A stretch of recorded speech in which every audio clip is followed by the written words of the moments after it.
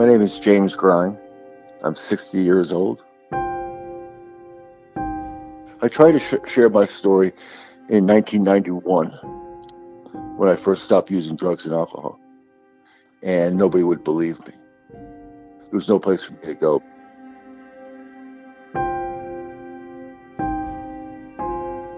Finally, in 2018, June 20th, 2018, my little brother calls me up and says, I'm sending you an email. I want you to read this article. I want you to read it really well. And it was an article from NBC4 in Connecticut about how McCarrick they had found credible evidence against him from a 16-year-old altar boy. It was Cardinal Dolan who said there was credible evidence. I probably read that article 20 times. I got down on my knees, and I thanked God.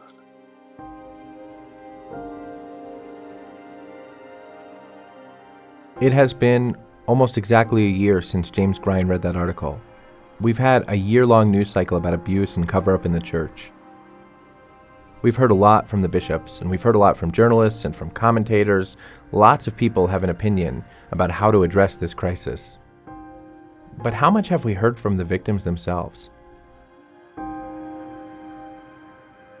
This week on the program, we talked with two victims of clerical sexual abuse about how their stories have been heard and received in the church.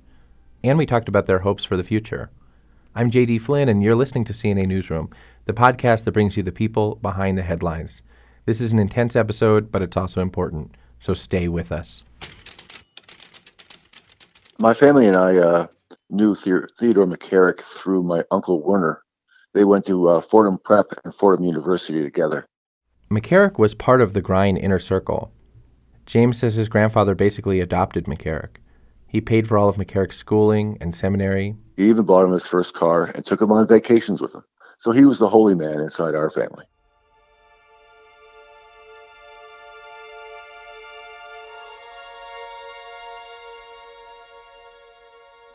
James first remembers meeting McCarrick when he was 7 or 8. McCarrick began to abuse James when he was 9 years old. James remembers feeling confused after that first instance of abuse. And I went downstairs and I kind of felt good and kind of felt weird that I was being singled out by the holy man. I'm going to be okay. And I told my father a little bit about it, and he goes, he's a good man, just do anything he wants and you'll be fine. And my father always believed that. After that, McCarrick left for 2 years to serve in Puerto Rico. He came back to New Jersey when James was 11. And that's when McCarrick started to make me go to confession with him. It was then he would abuse me. James told us the dates and circumstances of each instance of abuse. Thanksgiving Day at his grandparents' house, at his sister's wedding.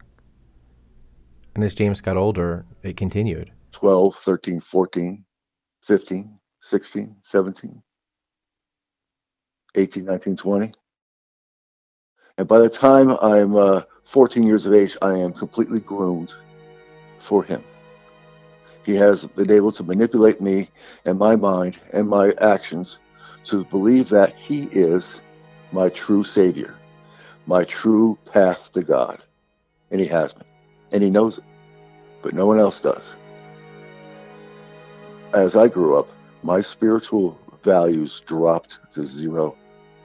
And my mental abilities to stay focused on many things was drained. And I try to, what happens to us when you lose physical and mental and spiritual abuse is that you get to a very unholy place and you try to commit suicide. And so many victims. I have met parents. So many victims have committed suicide. I am one of the luckiest ones in the world to not have been successful. God knows I have tried.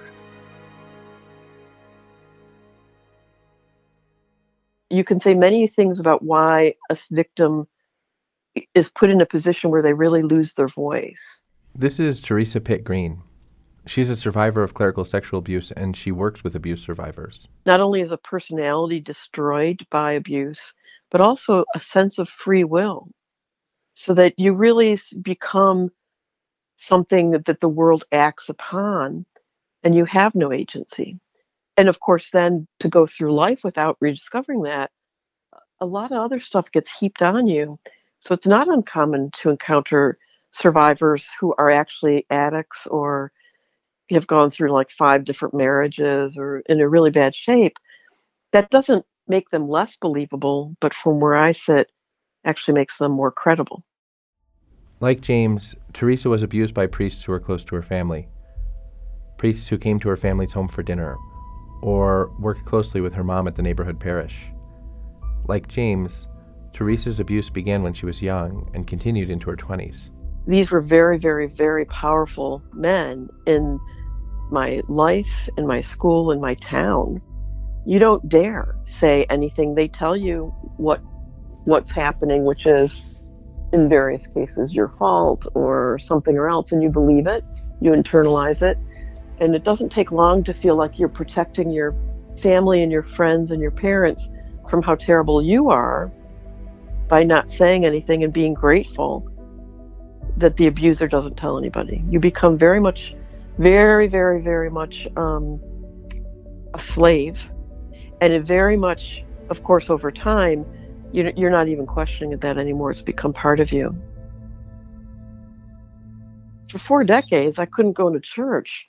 Teresa told us that for many years, having any kind of relationship with the church was extremely difficult.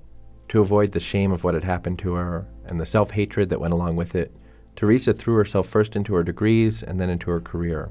But she kept coming back to the church. She told us her father believed education could get anyone out of anything, as long as that education was rooted in Christ. And she told us she found out that was true. Everything she knew pointed back to the truth of the Catholic Church. In order for Teresa to heal, in order for her to begin to truly mend her relationship with Christ and the Church, she found out she needed to share her story. But at the time, the Church was not very welcoming to the voices of survivors of abuse. I remember one adoration I went to. I was in such bad shape, and I was certain I'd confirmed I would not kill myself. I'm kneeling there in front of the monstrance, and I'm hearing 2 women talk about how horrible all these victims are that are coming forward. They're making it up. They're after money. They're after blah, blah, blah. They probably weren't even abused, and here I am. Now, the cool part is Jesus always triumphs, and I could just pour myself out in front of him, and he could let them say that and still care for me and care for them. It took a lot of years, but Teresa has reclaimed her voice, and now she shares her story. And today, she's dedicated her life to help bring healing to other survivors of abuse through an organization she co-founded called Spirit Fire. Teresa and her organization are also trying to help the church as a whole to heal. They're doing that through relationships. Spirit Fire says it is a partnership with survivor leaders who are cultivating inspired and renewed relationships for all hurt by abuse and all members of the Catholic Church, rejecting cynicism and fostering ever-deepening faith and compassionate connections. The abuse is a wound, not just to a person, but to a family. And it's also in the church a wound between the child, me, and the priesthood, which is all the priests I meet. It's not to underestimate that the greatest wound is to the survivor. Don't get me wrong, but everybody shares that wound. There's plenty of psychological research that points to the way wounds are shared in families. And the church is a family. It's not just an institution. You're looking at the body of Christ. If one member of the church is in pain and suffering, then we all are in pain and we are suffering. This is Deacon Bernie Nojadera. He leads the U.S. Bishop's Secretariat of Child and Youth Protection. He's been in that job since 2011, and before that he did similar work for the Diocese of San Jose in California. We're looking at abuse that has taken place, and this abuse has now affected not only the survivor and their family and friends, but the church family at large. This has taken an effect and an impact on the larger community. And so if we're going to be able to heal, if we're going to be able to look towards walking down that path of healing and reconciliation, we need to do that together as a family. And in many cases, it's the survivors who are the ones that are going to show us the way toward that healing. The faith stories of fellow survivors, just like it's incredible spiritual nourishment the church desperately needs. To help with that, Teresa and her team at Spirit Fire have led workshops with clergy and laity, including Deacon Bernie at the Secretariat, to teach them language they can use to talk about abuse and to help them connect with survivors of abuse. I went to one of those workshops a few months ago. It was powerful. And then to really just allow survivors to, in a way, be the one that is dictating the pace, is dictating, what they're able to share, what they want to share, allowing them to have that type of, if you will, power, that active role to just make sure they are now being able to have that voice and to be able to share what they need to share. Today, a lot of dioceses have someone on staff who's been trained by Spirit Fire or a similar program to talk with and to serve survivors of abuse. Teresa says that in many cases, dialogue between survivors and the church can lead to a renewal of faith for everyone. I do marvel. It's not my intent, but wherever we go and do our work, everybody's faith kicks up. It's amazing. And that's why we ended up calling each other Spirit Fire. It's a mystery even to me to realize the impact on our church that's amazing and beautiful and a lot of hope. I know that everybody's upset. Great. I'm glad you're all waking up to this. Cool. You should be. But man, our faith is enough. God does suffice.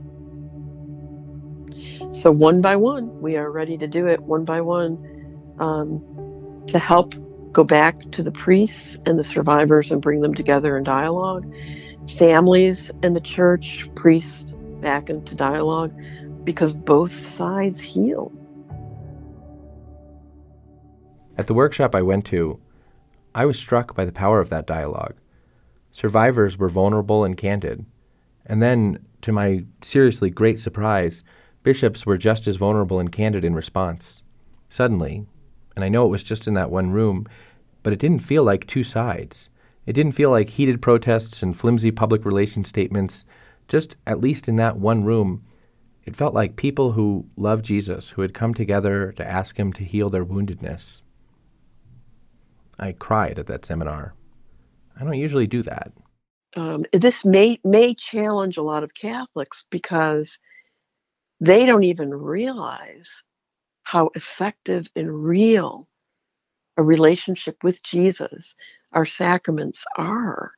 There's a disconnect from the life and death aspect. Maybe it's because we're in a society where everybody suffers, everybody goes through terrible things, but it's not quite as life and death as other eras. I don't know. All I know is Catholics in these dialogues come to life too, because they realize, wow, God gave life into the middle of this life that the devil really used the priesthood to try to destroy. And in the end, it's by the power and the grace of God that we will end up coming out of this and growing to becoming a healthier and holier church. I firmly believe that. Deacon Bernie hopes the work of the church will eventually become a beacon for the secular world. It's not just a church where abuse is taking place. We have an opportunity to be able to model to the society at large the bigger picture, the bigger reality of abuse in general. What the church has to offer to this world right now, because of this, is so amazing. It's so incredible. It's just there's so much more hope than people know. This is and this is not through the old-fashioned denial. This is through knowing all of it. This is through knowing the darkest of the dark of it. But I'm telling you, we still have the truth. There's your rock.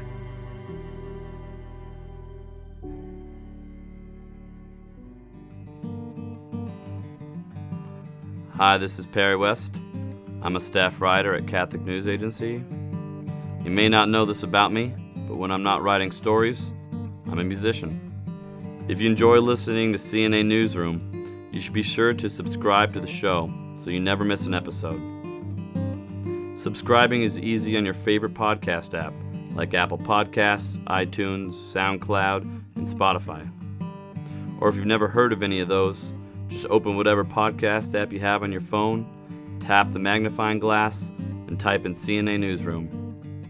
Then click the subscribe button.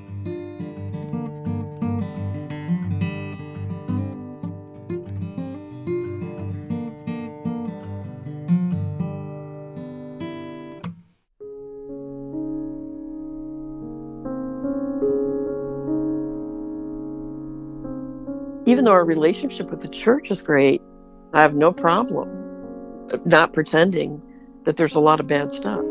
I choose to work and support all the great stuff because that's what will make it stronger. But I don't have to pretend that there aren't terrible things that still need to be fixed. The U.S. bishops will get together in Baltimore in just a couple of weeks for their spring assembly, and many Catholics are hoping for and expecting solutions to this abuse crisis. But Teresa said she's patient, and although she has hope, she said she's keeping her expectations realistic. We're not going to know what the bishops do till they get together and do it. I will say that the bishops that I'm blessed to work with some bishops who are just inspired in their effort and their moral commitment to make this right and to pay whatever price has to for what others did decades ago. For James, it's a different story, at least right now. He said that he's satisfied that McCarrick has been laicized, but he thinks that's just the beginning. And it's really only been 1 year since James first shared his story, and he told us that the process alone has opened a lot of old wounds. James is still healing, and that will take time. He said he knows a handful of priests and bishops, and even a couple of cardinals who are good. James trusts them. But he said he thinks the church continues to be poisoned by priests and bishops who aren't good. And James has very little hope that that will change soon. What do I expect from them? Nothing. What do I want from them? Everything. Teresa understands that perspective. She knows that sharing these kinds of stories and having them heard is still very new. And she said the chance to share their stories is really important to what will happen next in the church. From the survivor point of view, they're starting to have environments where now they can safely say, wow, I can talk about it this way too.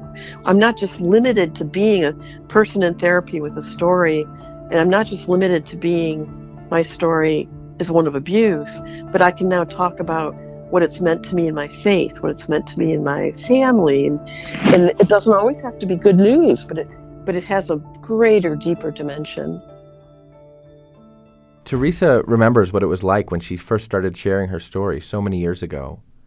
She especially remembers the feeling that she was being villainized and she was defined by stereotypes.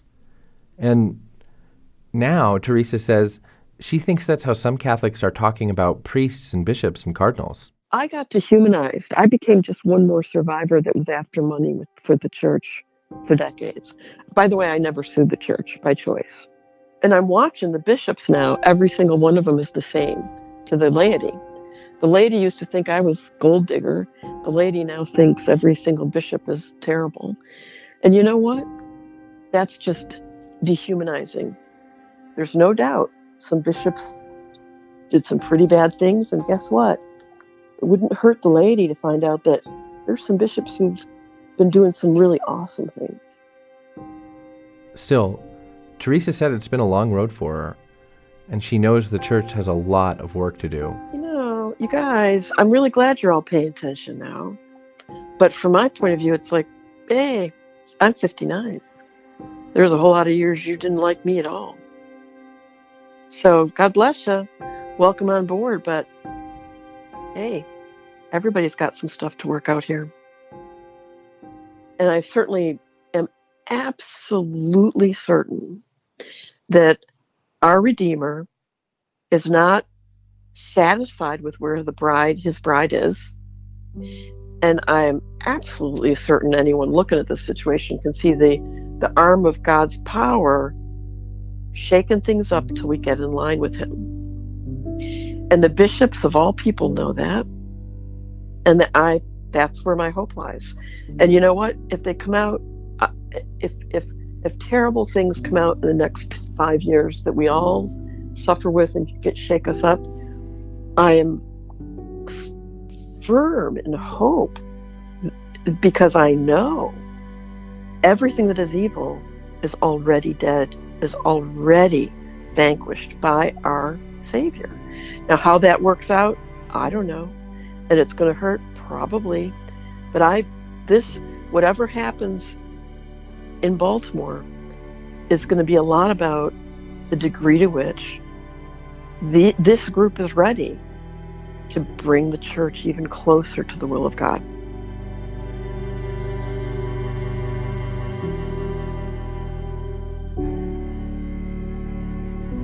This episode was reported, co-written, and produced by Kate Veik.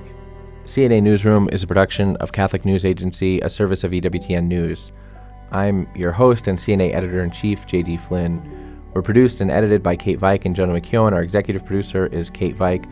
Special thanks this week to Teresa Pittgreen, to James Grine, to Deacon Bernie Nohedera, to all those who have shared their stories, to all those who are helping people share their stories, and to all those who are still looking for the courage. We're praying for you. We'll talk to you next week.